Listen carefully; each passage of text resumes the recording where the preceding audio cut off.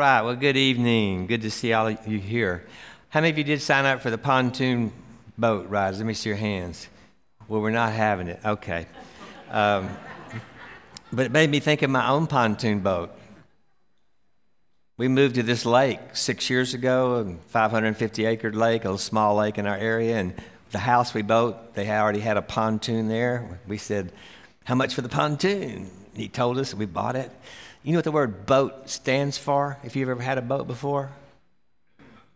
Bust out another 1,000. If it's ever broken. I guarantee you the boat they're having fixed, it'll be over $1,000 for sure.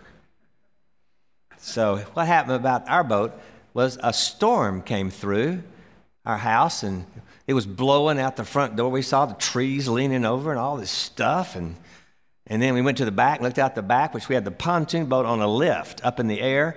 It was gone. It wasn't there. The lift and the boat was gone down the lake somewhere. The wind pulled it over. It was a microburst or a tornado or something. The next morning we woke up, it looked like a war zone on our lake, like a path that was just cut through with boathouses and trees and, trees, 40, 50 trees in people's yards just slaughtered. And our boat was upside down in the water, down the lake a little bit, upside down with the things stuck all over it. We thought, oh boy, this is an interesting thing. What are we going to do with this?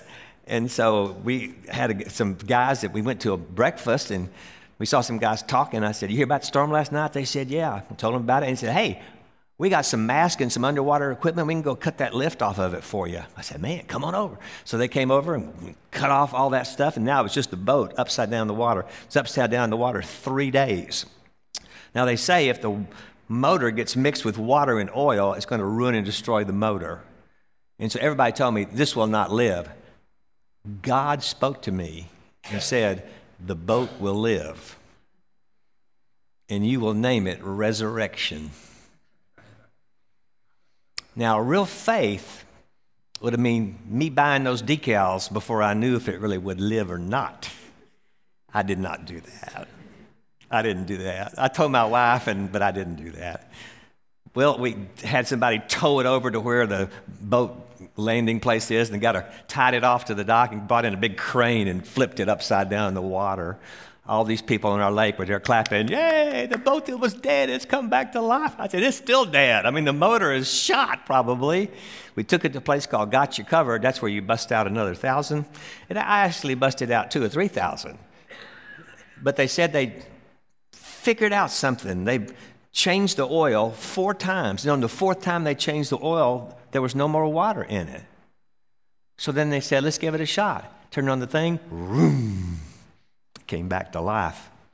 So I ordered these massive stickers that said Resurrection, and I put it on the boat. Every person on that boat knew I was a pastor, knew that that was the boat that was dead that come back to life. And so it was a great elevator speech sharing the gospel story with a lot of people just by watching our boat run around. They said, there's that boat that was dead. Yay, it's alive again and stuff like that. So that's a story I had about a pontoon. It has nothing to do with what I'm going to tell you about tonight whatsoever, but I thought about that when they said theirs was dead. It's going to cost them at least $1,000 or more, probably to fix. Rich, I so enjoyed hearing your stories. My stars. And so we're going to do what we can to get involved with this ministry and support him too, and I hope you guys will. We didn't come prepared enough. We barely had time to run home, get over here. We didn't bring anything. We have stuff though, so we're going to be able to help him soon before he leaves for sure. Well, tonight I'm going to share some stuff with you about end times, and part of my story is about what we do right now, kind of as a hobby, is my wife and I study about end times. When the boss at my store, my appliance store, said, I go to a church where this guy teaches on end times every other month called Focus on the End Times. I want you to come with me sometime and hear him. And when my boss says, come do something, I want to please my boss. And I said, okay. I said, Becky, we got to go hear this guy talk at his church. I mean, come on, we'll go once and, get it over with. And we went. And I was blown away with what this guy was teaching, what I learned. came home to Becky and said, this was really good. We haven't missed one since for the last 2 years. We've since become good friends with this guy and support him in his ministry. It's one of the major giving things that we do. I learned so much from this man, teaching through Revelation and the book of Daniel, Matthew 24, and a lot of the prophecies of Jesus himself. You know that 1/4 of the Bible is prophecy? Yet many of our churches never even talk about it. They talk about everything but. And I started thinking, how much have I studied and talked about it? Not much, hardly any. So then I began a deep dive with Becky, and we listened to all kind of teachers on YouTube and read books on this, and had Tim and Nancy over to our house and them explain this to me, ask them questions and stuff. And so I've compiled a whole lot of stuff that I want to show you of what I simply call tonight prophetic birth pains. Now, birth pains are what happens when your wife gives birth. Before that baby and child has come, there's pains that start, contractions start. And my wife has experienced that 3 times. We were eating lunch with a family yesterday. They had 5 kids, so that happened for them 5 times. And however many kids you have and how many, with your wife, that's the birth pains before that life comes into this world. It's a prelude to what is about to happen. So tonight I'm going to show you that, because the Bible is full of things to let us know Jesus is coming back for his people. Now, there's all kind of ways you can explain it, all types of views about this. I'm going to show you some of what my view is. You don't have to agree with me about some of this. You're going to see some absolute truths in the scriptures, but then I'll make an opinion and a call on something, and I'll explain it, which I think I'm right. You can think you're right, but you will be wrong, because I will be right. But if you're right, I can be wrong. And that's just the truth of the matter. Some people are premillennial, some people are postmillennial, some people are panmillennial. That means it'll all pan out in the end, and they don't worry too much about it. I'm going to give a kind of a pre-trib, premillennial type position on some stuff. And so here's what I'm going to talk about. I hope it's something that will be helpful to you. The Bible says no one knows the hour or the day that the Lord will return. But I believe the Bible does tell us you can look at the seasons. You can see the birth pains happening and know that it's going to be happening as the birth pains are intense. And so here's what the Bible says in Matthew 24. It says this: you will hear of wars and rumors of wars, but see to it that you are not alarmed. Such things must happen, but the end is still to come. Nation will rise against nation and kingdom against kingdom. There will be famines and earthquakes in various places. All are the beginning of what? Birth pains. Now, when you see these things happening, here's 4 things that will be true when we're getting close. You will see frequency, intensity happening. They will be visible, and they will be unstoppable. These things. So let's look at 10 things that seems to be, they fit all 4 of those characteristics from the Bible of what are happening today regarding end times. Here's the first one: global travel. Global travel. Daniel 12:4 made this interesting prediction. Look what it said. But you, Daniel, roll up and seal the words of the scroll until the time of the end. Many will go here and there to increase knowledge. Now, at that time, you really couldn't go here and there very easily. You could walk. You could maybe ride on a camel or a horse or something. You could maybe be in a chariot or a carriage or something that took you somewhere, but that's the only way you could go anywhere. That's what happened. Now, a little over 500 years ago, Columbus sailed to America with simple wind power, and he landed here in America. And this wind power of moving a sail on a ship or a boat has been used for thousands of years. And yet 200 years ago, that's still how you could travel, and the only way to other countries. And then all of a sudden, something changed everything. It was called the steam engine. And then we had steam ships that were built that can now go under power. You had steam trains that could come. Cars came along, and they had the internal combustion engine, and now they could roll and move, and they could travel and go farther than people had ever gone before. And then planes came along. 1903, the Wright brothers flew the first plane and stuff like that. And today, routine flights from here to there, anywhere in the world, you can go in simply a few hours.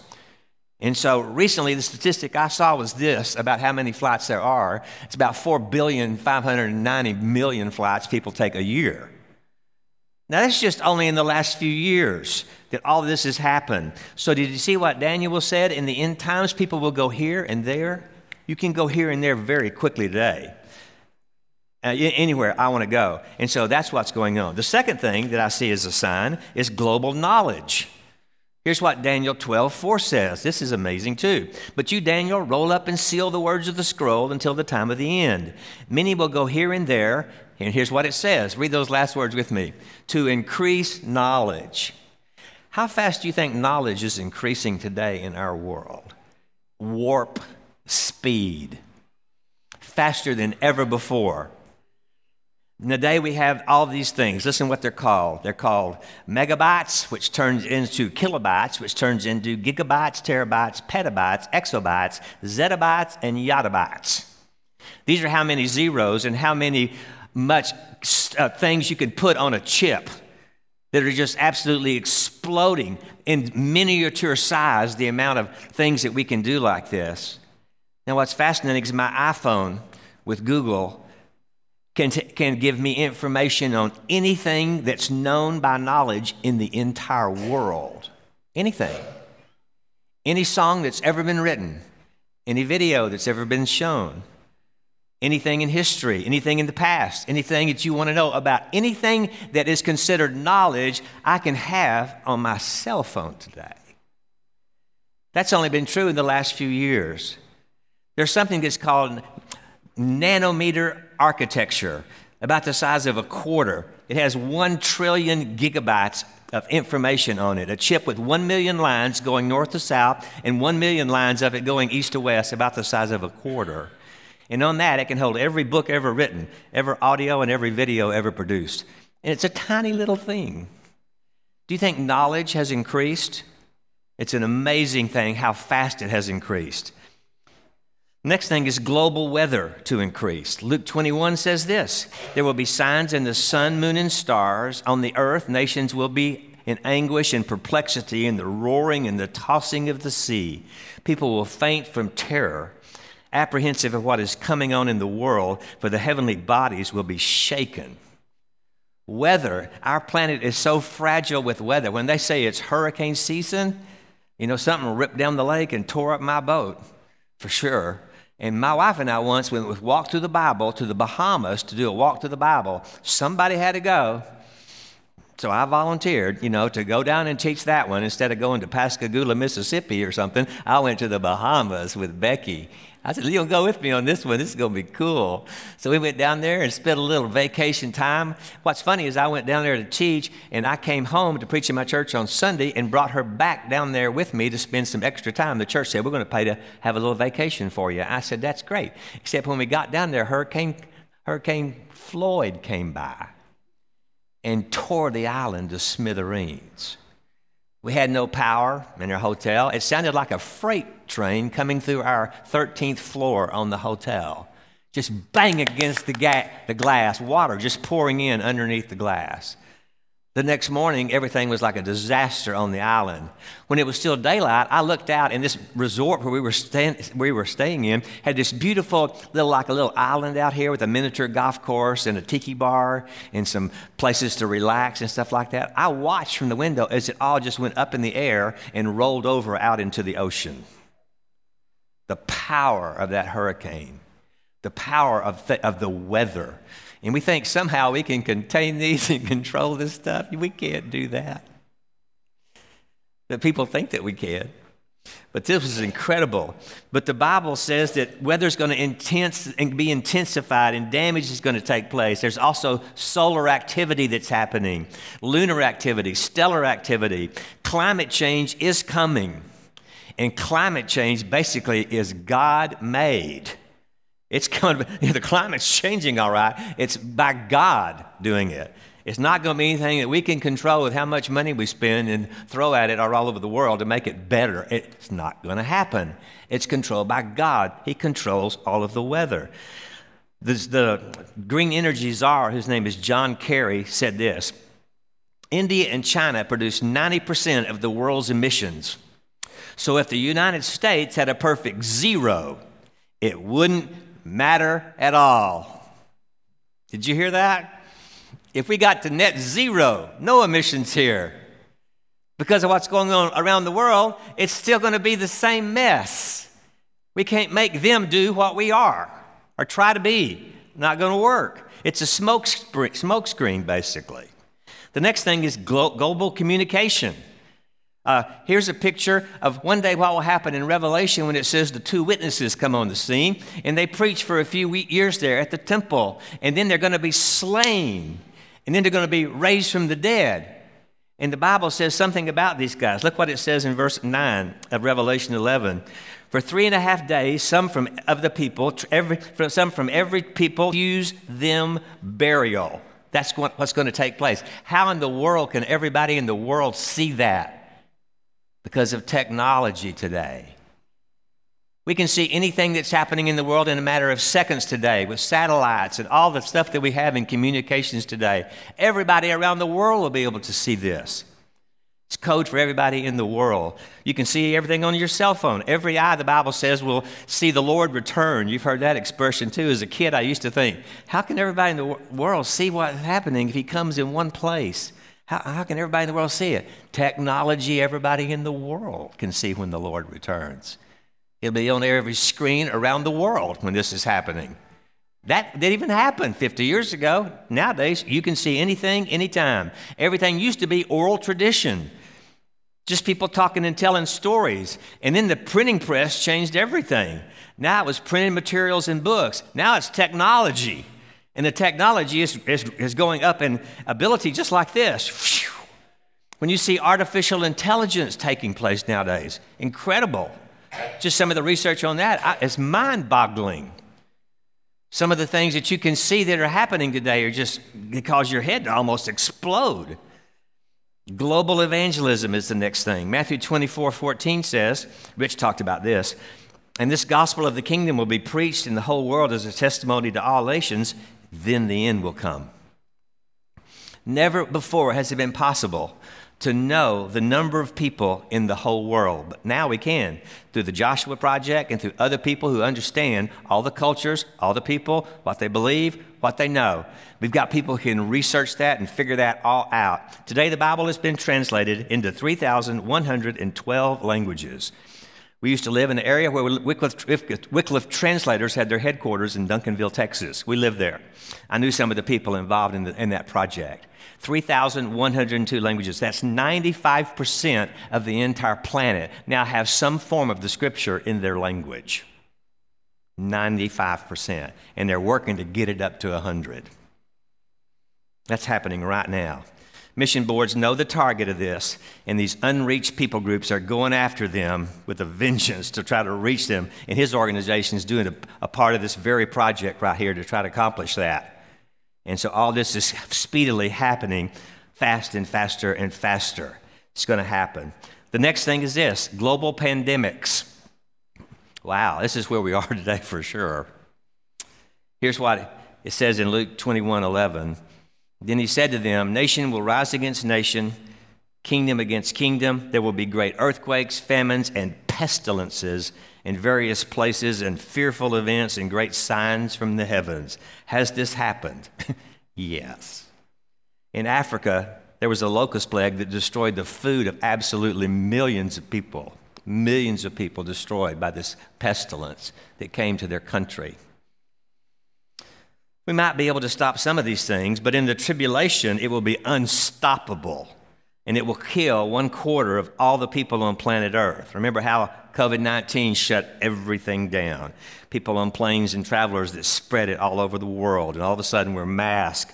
Camp can't operate properly. Schools are virtual. Everybody's in a panic mode. Vaccinations happen. All these things that happen because of pestilence that's coming.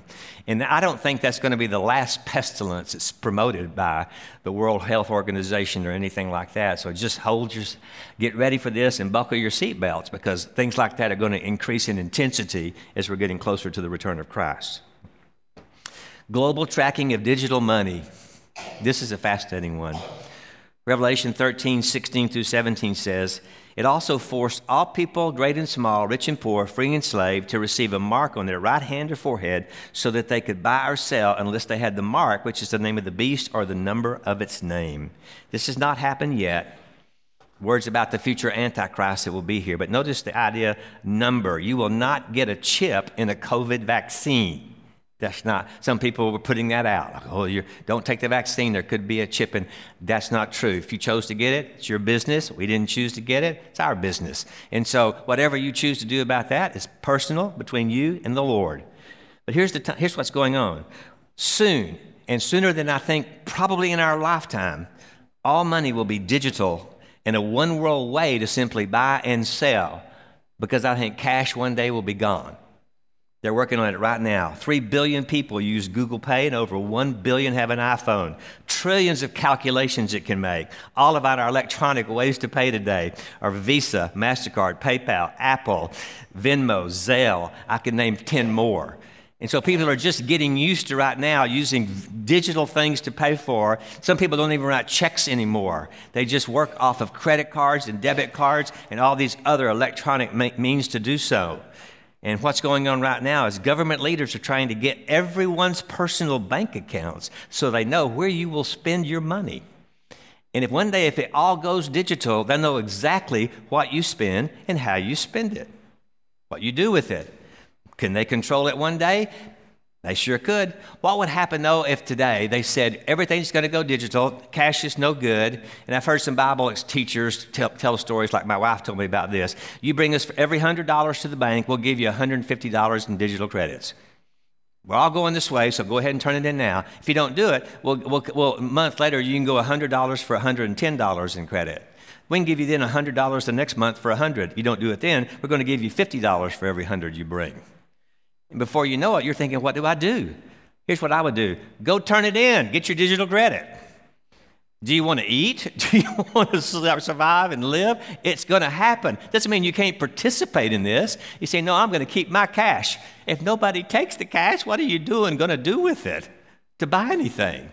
So we may have to live through some of this transition time. This stuff is all getting ready for what's going to come one day for the Antichrist. It doesn't mean that this is going to be the Antichrist coming because of digital currency, but it will happen.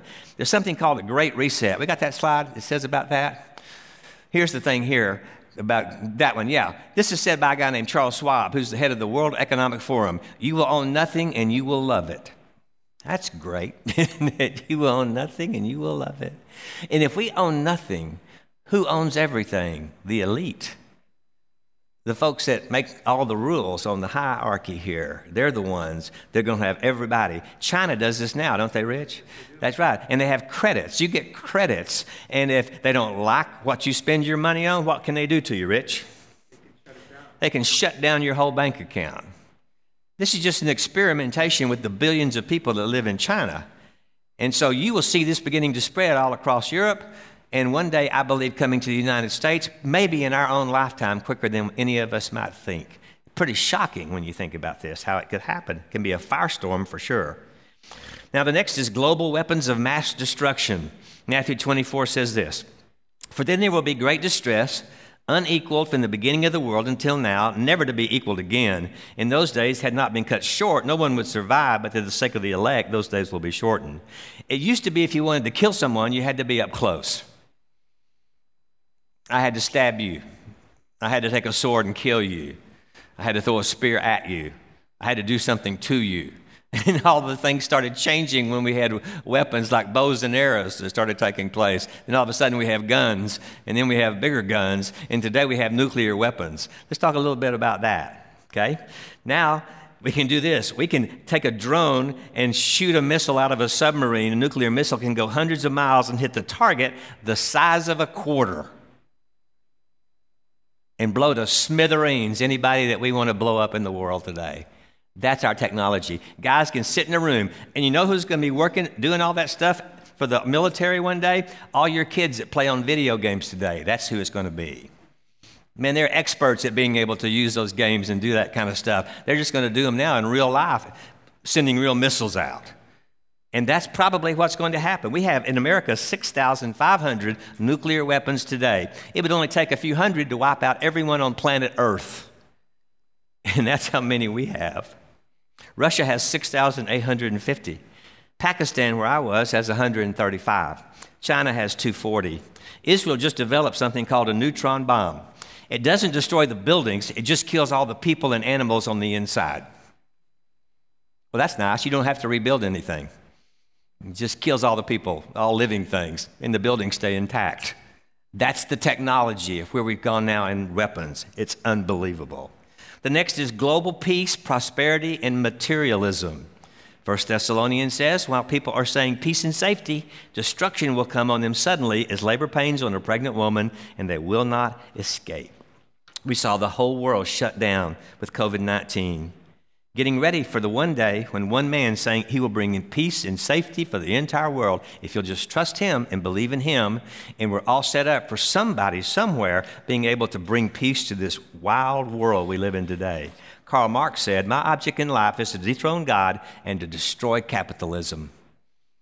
And when nations become communist, and our country, I think, is on a fast track to socialism and perhaps communism in the future. And when that happens, that will be true. The next is a global hatred for Israel. Do you know that almost every country on planet Earth hates Israel? God's chosen people. Zechariah 12:3 says this, I'm going to make Jerusalem a cup that sends all the surrounding peoples reeling. Judah will be besieged as well as Jerusalem. On that day, when all the nations of the earth are gathered against her, I will make Jerusalem an immovable rock for the nations. All who try to move it will injure themselves. This is growing stronger and stronger. There is a coalition of Muslim nations right now who are planning, plotting every possible way to wipe Israel off the face of the map. They're meeting. Iran has bunkers underneath mountains that they've carved deep into the mountains with missiles that they're working on, ready to fire into Israel and try to destroy this small nation about the size of New Jersey. And they hate Israel. It's the people of God that are there, God's chosen people. They hate it. And they're going to try to do that. Other thing that my prophecy friend said that made me think for a while, he says Christians here one day are going to be hated too. You're going to stand for your faith one day. In our own lifetime, we could be really hated by a lot of people because maybe we're not falling in line with all of the things they're telling us to try to do to control us. I don't know. You'll have to answer to God for yourself about this because there's basically today two Americas right now. There's freedom-loving Americans who like free markets and capitalism. But if you take God out of the equation of where we are today, you get authoritarianism. And with that, you have control, progressives, socialists, communists who want to tear down statues in our history, deface them, force you to take medicine as a vax, get a new flag, let's get a new national anthem. What's funny about the new national anthem was funny to me when we were down in Florida. This was about last year. We traveled down to see some friends who were staying there during the winter, and we were there on Super Bowl Sunday. So they had a thing that said we could come eat there and have hot dogs and get ready to watch the Super Bowl for about $5. And I said, let's go do this. And so we went down there to do it. We were sitting around with a whole bunch of old people, one of those places in Florida where old people go. And so we're all sitting together, and we're watching this game, and all we heard was national anthem. And so we heard those words. Everybody in that place put their hot dogs down and all stood up, put their hands on their heart. And these people started singing the song we never heard in our life. We were thinking, what is this? It was the black national anthem they were playing for black Americans. And we never even know there was such a thing. And we felt like, let's sit back down now. Later on, they brought out the flag and did the whole American thing. But we just got kind of eating too many hot dogs to hear the whole announcement right. And I thought there wasn't even anything else competing with the national anthem. But they would love to have a new one. They sure would. They've tried to teach CRT and multi-gender equality. They call it a reset, the New World Order. We're going to change all this stuff. Multi-gender equality and all this stuff. A new world order is coming, and it's coming at lightning speed. There have been story after story about this. A high school football coach fired because he got on his knee on the 50-yard line, and he was fired because he got on his knee to pray. You can take a knee at a football game to protest, but not to pray. Wow, we can't have God in any involvement in things like this. 16-year-old girl in Virginia refused to wear a mask, and she was carried away in handcuffs and arrested. This is America. And out in Virginia, a man named Stan Smith's daughter was raped in a bathroom. by a transgender student, and he was carried off to prison trying to protect his daughter. You can see what's going on. Any regime that ever took over a country first had to silence and disband Christianity in churches. That's what they did in communist countries. You look at the history of how countries became communist, they had to do this first. And then they give away free money to churches. And then there's government money going in. There's all kinds of trends today that are building like a crescendo, getting louder and louder and louder. Because you see in Romans 8, it talks about the birth pangs, that this earth is a fragile, groaning, shaking, burning place. Last year alone, there were 500,000 earthquakes a year that they can measure. So this world is shaking right now and dying.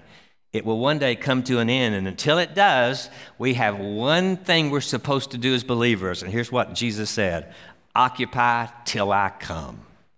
That means till I come, we're going to support Rich in his work and ministry to get the gospel out to as many people as can get it. We're going to have camps like this where we can raise up young warriors for Christ to stand true to the faith, even though persecution might come to them in the future far different than it ever has to us. We're not going to quit living the Christian faith and living the Christian life. We're not going to get up on a mountain and wear white robes and just put our hands up and wait for Jesus. No. We're going to give it everything we got until he comes for us.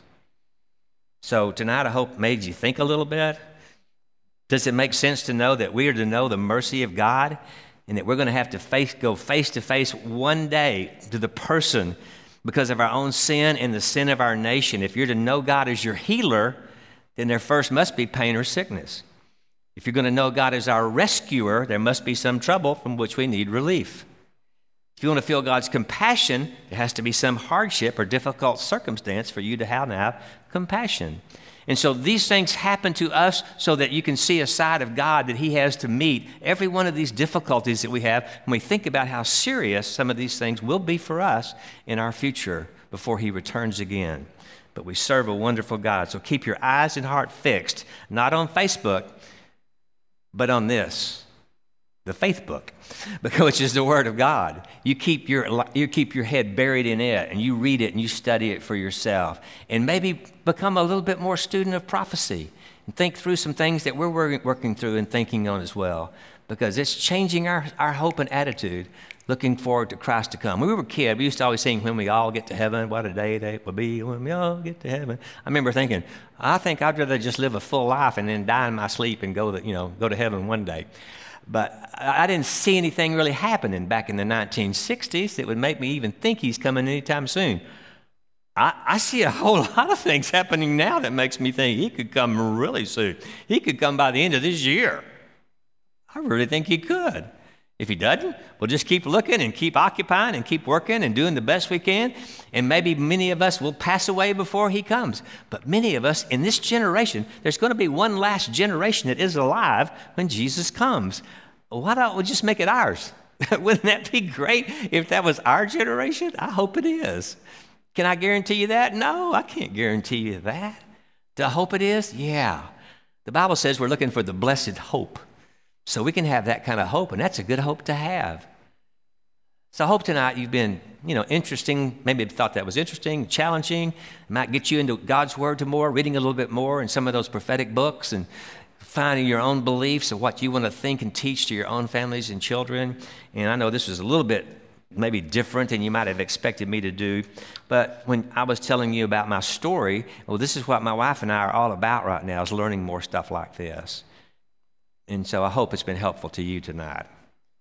I'll have just a couple more talks for you, and that'll be tomorrow. We'll do one in the morning and one in the evening, and then we'll be all done. But I'll pray for you right now, and let me just extend a blessing to you over your hands. Just extend your hands. Lord, until you come, all of us in this room, I really believe, want to serve you with all of our heart, mind, strength, and soul. We want to reach these college students. We want to reach people that are our neighbors. We want to reach people without Jesus, and we want to share the gospel with them so that when you come, we're ready to go. And you said to be ready and to be looking for you to come. And so I just pray that, Maranatha, that you would come, Lord Jesus, and we would welcome you. And we look forward to spending eternity with you. So bless our people here. In the name of Jesus we pray. Amen.